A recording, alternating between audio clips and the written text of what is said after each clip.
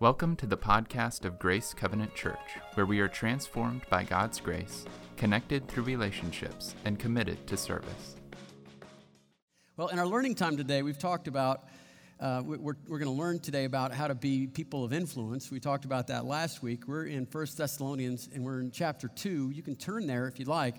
It's going to be towards the end of your Bible, and there's a bunch of little books that Paul has written, St. Paul, and we're looking about how Paul was so tremendously influential in the world around him. I have a bit of conflict of values in my own life where I really want to continue to learn and grow intellectually, but I'm extremely lazy.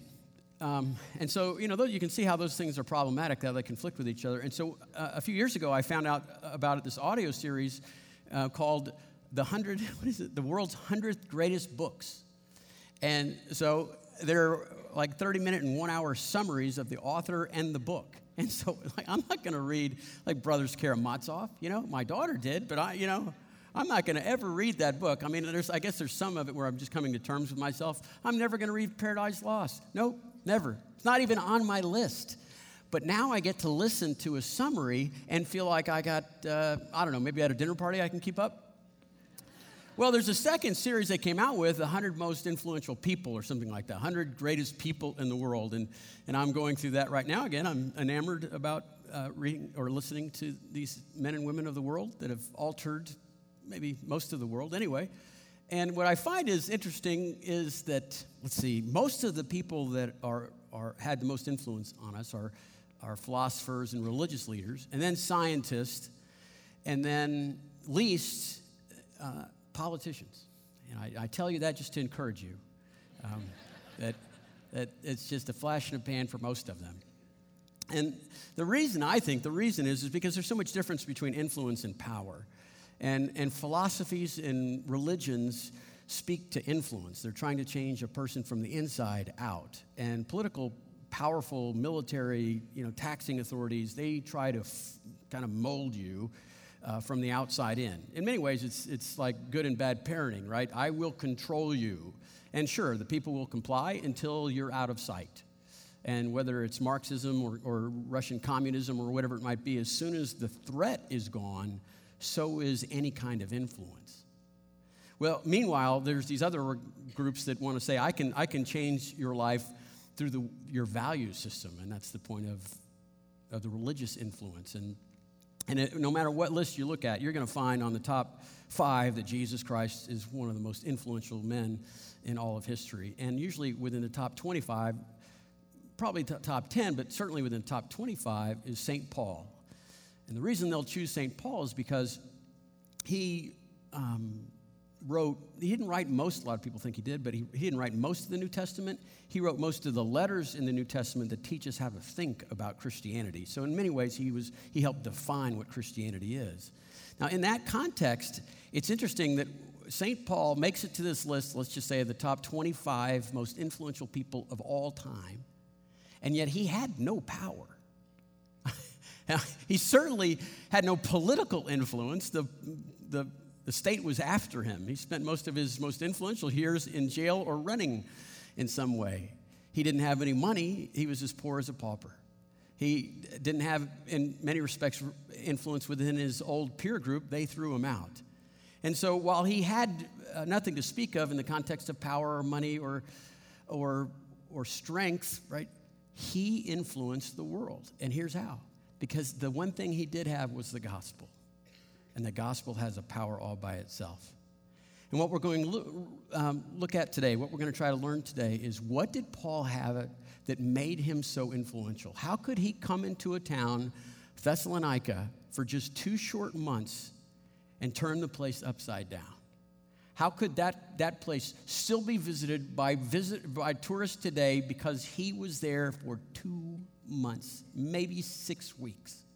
And we're going to look at these things. If you'll turn in 1 Thessalonians chapter 2, I want you to be listening for kind of words of influence. The words of impact that he has on people's lives are going to be his devout love for them and also his purpose. So as I read through this, these 2 or 3 paragraphs, I want you to kind of be listening for quite graphic words relating to his affection for these people.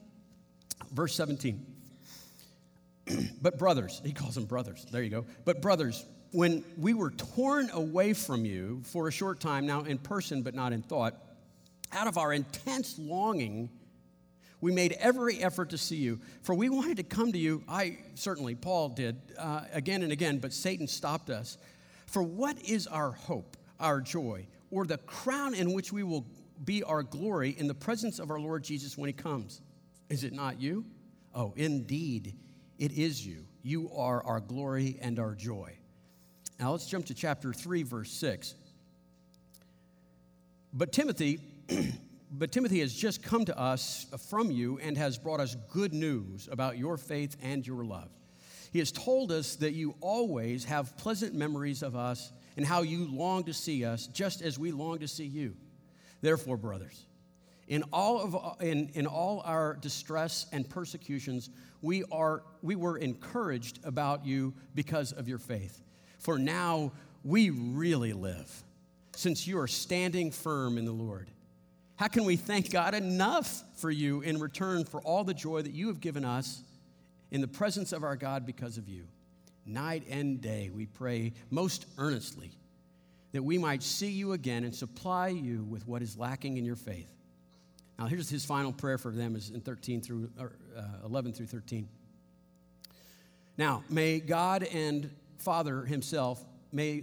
and Father himself and our Lord Jesus Christ clear the way for us to come to you. And may the Lord make your love increase and overflow for each of you and for everyone else, just as ours did to you.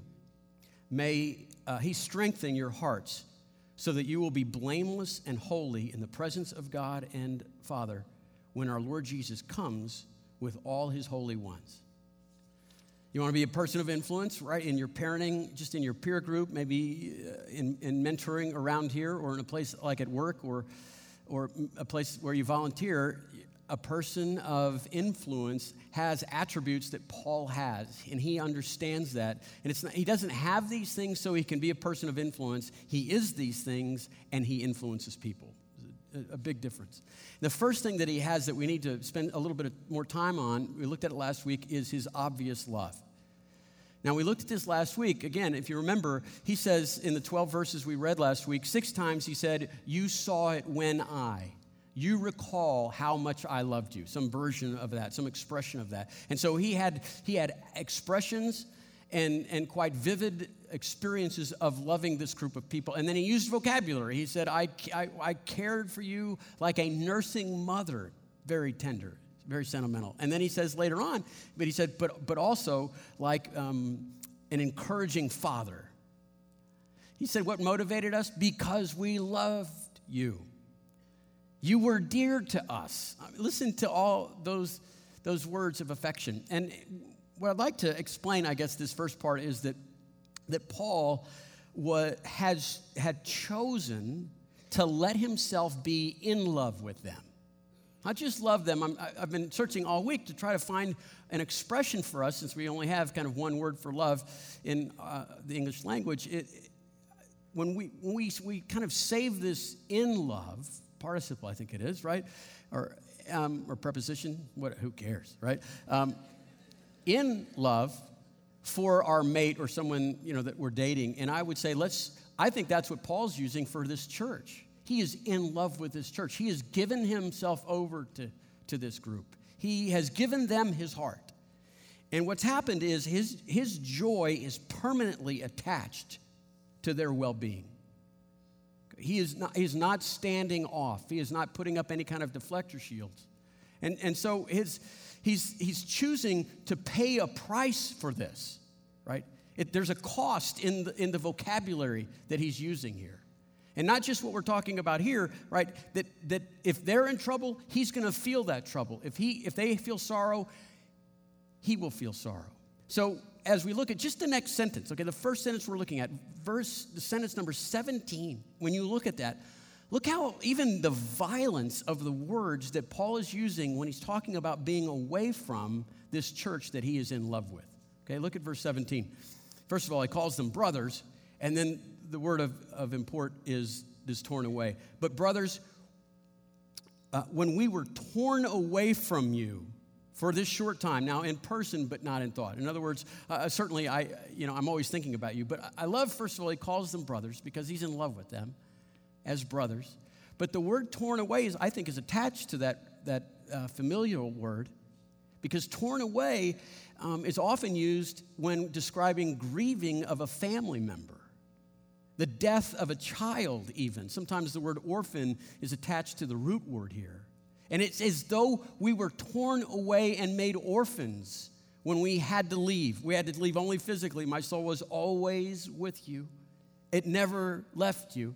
When I watched a movie on Friday night, it was not a pick-me-up movie at all, because the whole theme of the movie was an orphanage or an adoption agency that, without the mother's consent, was tearing these children out of their arms and selling them to the highest bidders. And over again, you saw the lead role, her character as when she's 17 years old, behind these bars, watching her son drive away and look back at her as she's screaming. And she just keeps revisiting that orphanage, right? And that place where she stayed, and she's looking down when she saw the car pull up, and she's looking through the bars when she saw her son torn away from her. Over and over again, this value was expressed in this vivid movie about the sorrow that came. This is how Paul is identifying with his church, because he has influence, because he's so connected to them. But look, even the rest of the sentence continues with this word for even longing. Look, again, it'll be on the screen. But brothers, when we were torn away from you for this short time in person, but not in thought, out of our intense longing, we made every effort to see you. We did every single thing we could to get back together with you. Why? Because we had this longing. But the word in its original language is not the word longing alone. It has a prefix on it. I don't remember a lot of Greek, but I remember the day we spent on epi. We spent probably a half a lecture on the prefix epi, and it meant super. It means off the chart. It means extravagant. And so when the writers are coming upon this word that says longing, and they see epi in front of that, they say, okay, we're going to have to add something. Oh, we're going to say intense longing.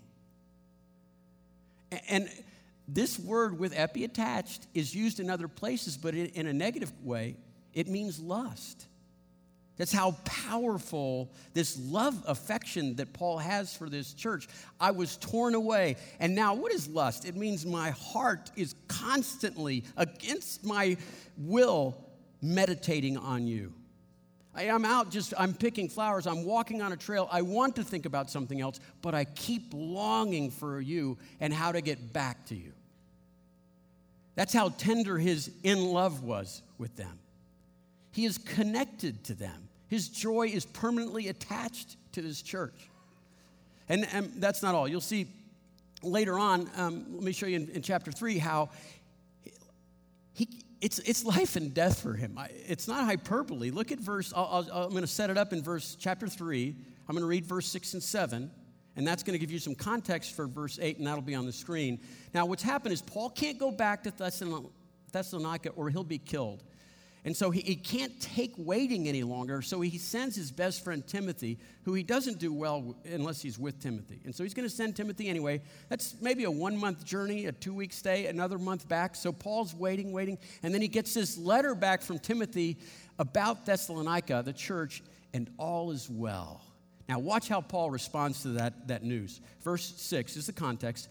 But Timothy had just come back to us from you and has brought good news about your faith and your love. And he told us that you always have pleasant memories of us, as you long to see us, just as we long to see you. Therefore, brothers, in all of our distress and the persecutions that we were encouraged about it because of your faith, for now we really live, since you are standing strong in the Lord. Now we really live. The theme of 1 Thessalonians is to stand strong in the Lord. That was Paul's hope, but what do you do when you're removed, when you're torn away from somebody that you love, and you lust after your reconciliation to them? You go to the dark places. It's a young church. They're in persecution. And so he's thinking, in absence of information, he's probably thinking that they're in trouble, or they're hurting, or they're not doing well in the context of of being persecuted. Maybe they're giving up on faith. Maybe the naysayers are teaching them false doctrine. I mean, you can go fast, deep. And he gets this news back. So in the context of fast and deep into the dark place, how is he? If he's really alive with good news. He was feeling like he was dead. He was dressed in black. He was having a mourning. And then Timothy comes back with this letter, and now he's really alive. It is so difficult for our culture to understand the intensity of this love. Our vocabulary limits that. And again, I just appeal to you to consider the words in love. To have a relationship with a friend or friends or a community in a church and say, I'm in love with them. I apologize, but I think one of the more vivid expressions of this was in that movie Avatar. If you saw it, the writers there were trying to express what does Soul One look like. And so because it's science fiction, they can make people up any way they want. And the little blue people, their hair, was not just attached to their scalp, it was attached to their brain. No, it was attached to their mind, which is their soul. And it had this long ponytail, right? And at the end of the ponytail, it was a fray. And they would have soul oneness, not sexual intimacy, but soul oneness when they would wrap their ponytails together, and then those ends would intertwine. And as this guy would mount a dragon, for example, these flying dragons, he would attach himself not to the saddle, but to the soul of the dragon. And their minds, they would do mind melds, if you know that from science fiction, and they would communicate that way. Their eyes would dilate, and it was this connection, you see. And then when they would meet in community, they would do that as well, and they were communing together at a soul level. It's unfortunate. That's all I can think of. That's what Paul had with this church. That was the intimacy he had. It was the love that allowed him to influence. But love is not enough. I know. Who wants to hear that? I mean, do you watch talk shows? Love is enough. Love is not enough.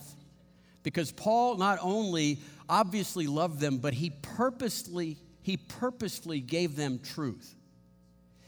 He did not use love so he could tell the truth. These things are so together. He loved them so much, he told them truth.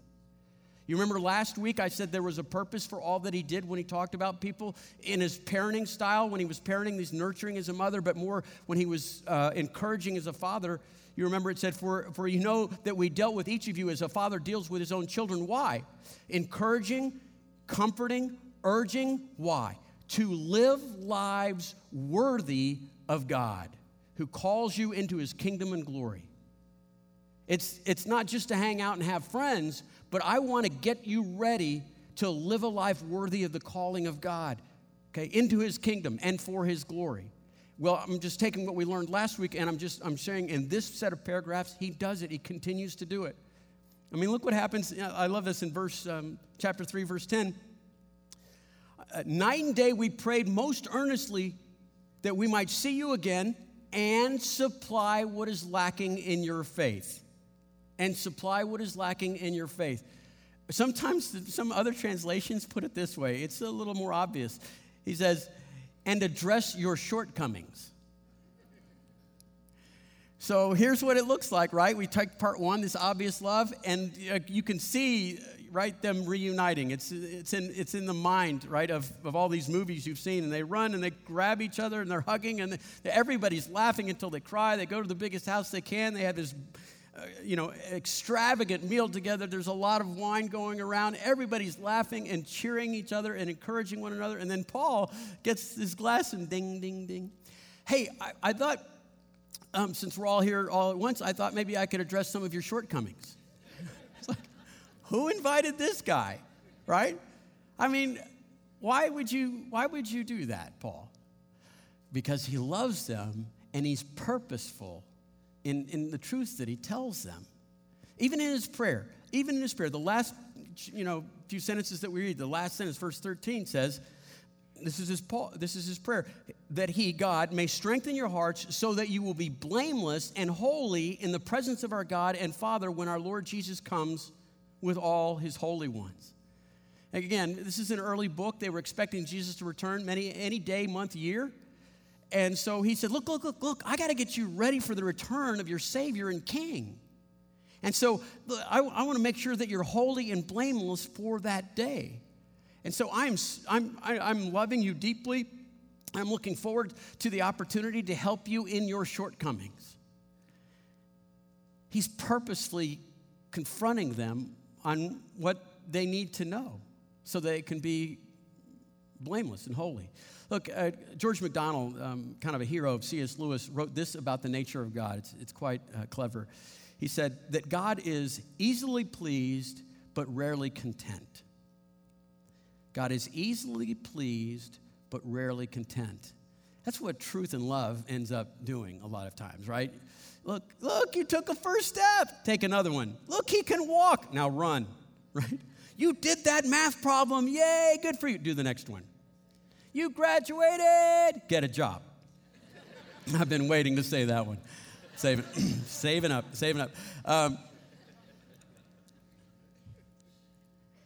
He wants them to be changed. He wants them to become like Christ. Paul is easily pleased with all they've accomplished in his absence, and now he's coming to help them with their shortcomings. If you want to become a person of influence and long-term influence, not just to constrain people if you're a control person, it's not to just manipulate people to get what you want, but if you want to be a person that influences people for long-term, you have to have this recipe, and it's a delicate one. It's this mixture of obvious love, so there's never a doubt about that, and then this purposeful truth that's going somewhere, and that somewhere is for eternity. Because it's easy to miss the levels of the ingredients of this, right? You can have love without truth. That's very famous. It's easy to do today. It's what people call love. It's not love. It's mostly just friendship. And there's no harm, no foul, but there's not a lot of change in that. You know, when a person loves another person but won't talk about truth so much, they're probably not in the love for the better of that person. They're not in it for their joy. They're not in it for their maturity. They're not in it for their presentation to be blameless and holy on the coming of Christ. They're probably in it because they like what they get. It's not uncommon to, I like to be liked. I kind of need to be needed by you. I listened to this song way too much when I was in high school, but Cheap Trick, right? I want you to want me. I need you to need me. I'd love you to love me. It's all kind of about what it's coming back to me. Here's how you know if you're in, again, it's not a bad relationship for a friendship, but it's not this kind of love that has influence. Here's how you know if you're in that. You can't give criticism, constructive criticism, purposeful truth. Because when you do, you're afraid to do that because it would jeopardize the frailty of the friendship, because it's a friendship that's just for fun. Aristotle would call this a friend for fun, a friend for enjoyment. And you can't receive criticism either because there's this feeling like, hey, what's this about? That's not what I signed on for. I mean, we're just doing hobbies together. That's it. And so you don't have that place. It's a good friendship for fun. It's like Cheers, right? Where everybody knows your name. Cheers, yeah. Norm is always going to be an alcoholic. He's always going to sit on that bar stool, and no one's ever going to really confront him about his marriage or about his drinking patterns. No one changes because they're not in it for change. They're just going to love in a friendship kind of way. You can mess up the mixture by just being truth-filled with not very much love or any love at all. That would be a friendship for cause. It would be a friendship for utility. Aristotle talks about that as well. It's functional. It's purposeful. It's probably like work. You get stuff done. You have a project, and you do your part, and I'll do my part. You know, you buy a wheelbarrow, I buy a lawnmower, and we'll switch back and forth. And it works as long as people think they're dealt with fairly, because if not, the feeling is either I'm being used or I'm being judged. When you come in and someone says you're doing it wrong, it's easy to come off as being judgmental. The Bible says don't judge. But why does Paul judge? I'm going to need to deal with your shortcomings. And the rest of the books, actually, the ends of both of these books to Thessalonians are about how to straighten your life up. Well, because he's not doing it in the context of truth without love. He's doing it with over this obvious in love, and then he's telling them the truth. There's no real change if you're in a relationship for utility. If it's tit for tat, if it's just you do this, I'll do that, you'll get the project done, good for you. There's no long-term change. For long-term change to take place, for you to be a person of influence, you have to choose to lean into the fear of being injured again, okay, for the sake of love, for the sake of being involved in a relationship. When a person gives criticism and they're judgmental, it's to push you away.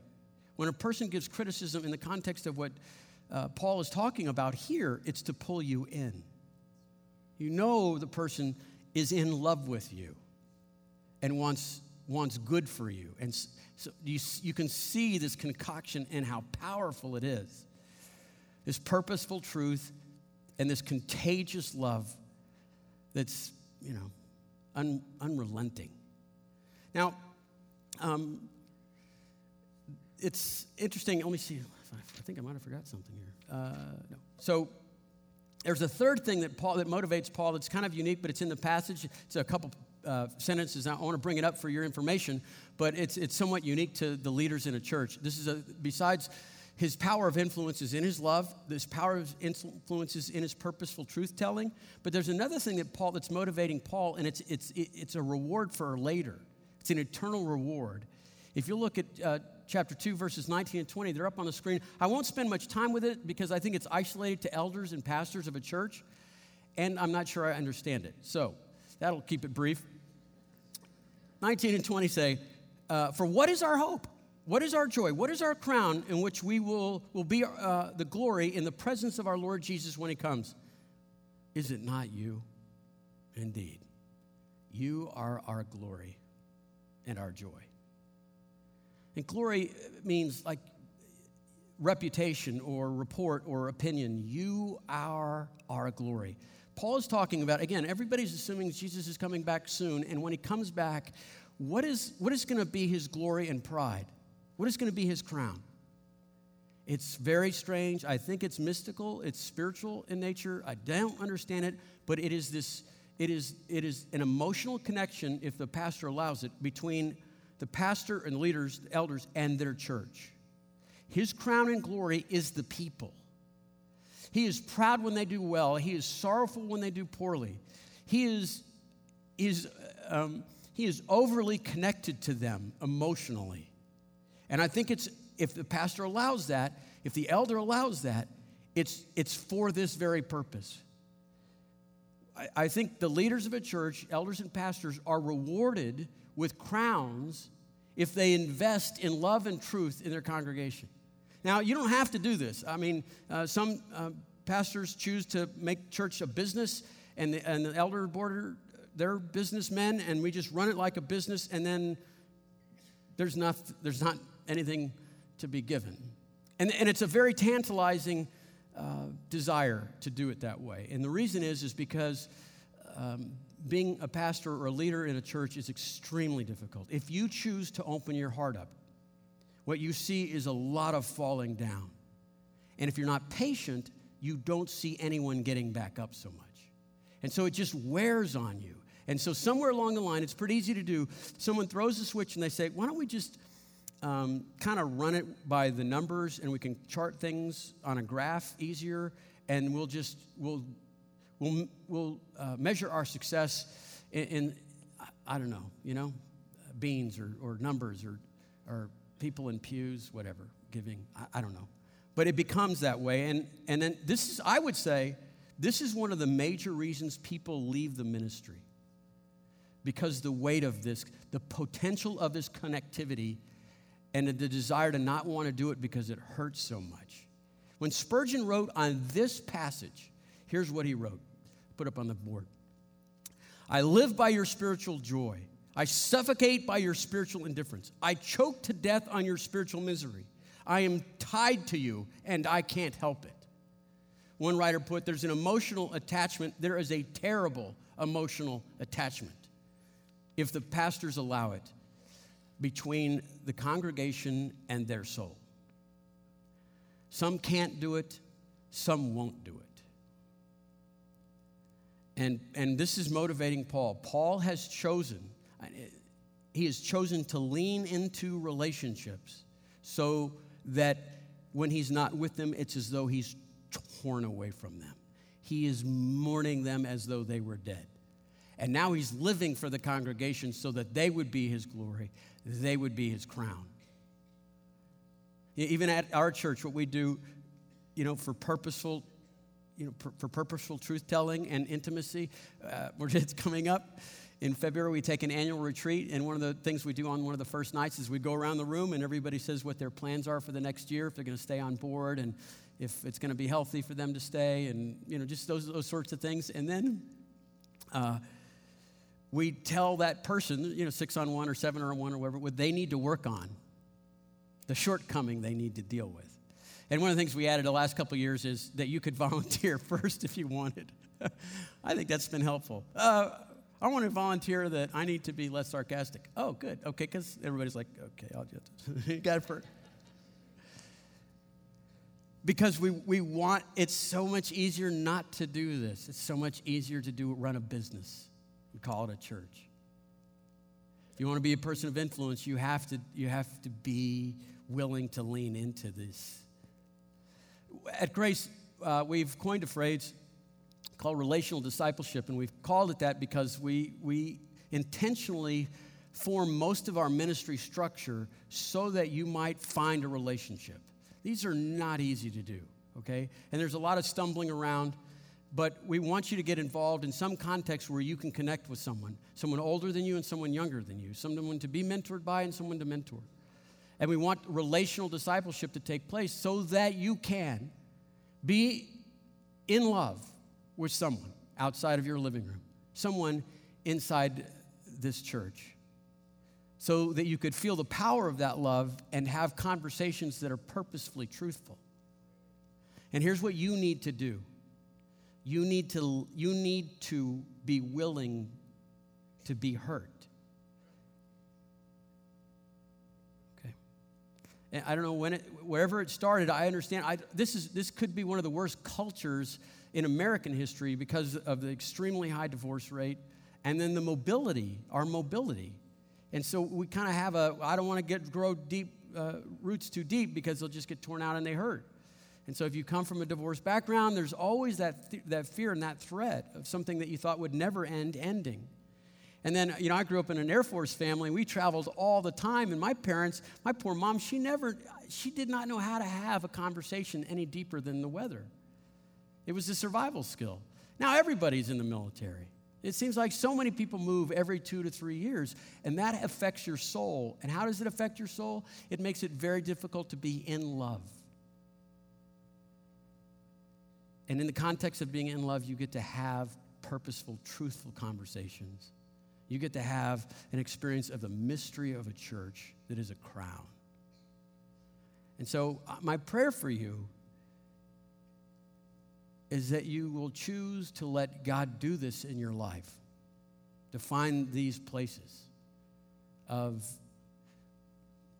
mystical attachment so that your braids might intertwine and you could be one with a church. The bride of Jesus Christ. It's not a club. I'll pray for you as Paul prayed, because he prays that God would do that in your life. You have to want to. Now may our God and Father himself and our Lord Jesus Christ clear a way for this experience to come to you. May the Lord make your love increase and overflow for each other, but also for everyone else. Overflowing love, just as we have done to you. And may he strengthen your hearts and heal your wounds so that you will be blameless and holy in the presence of God, our Father, and when our Lord Jesus comes, and he's going to come with all of his holy ones. And all God's people said, amen. For more information about Grace, visit our website at grace360.org.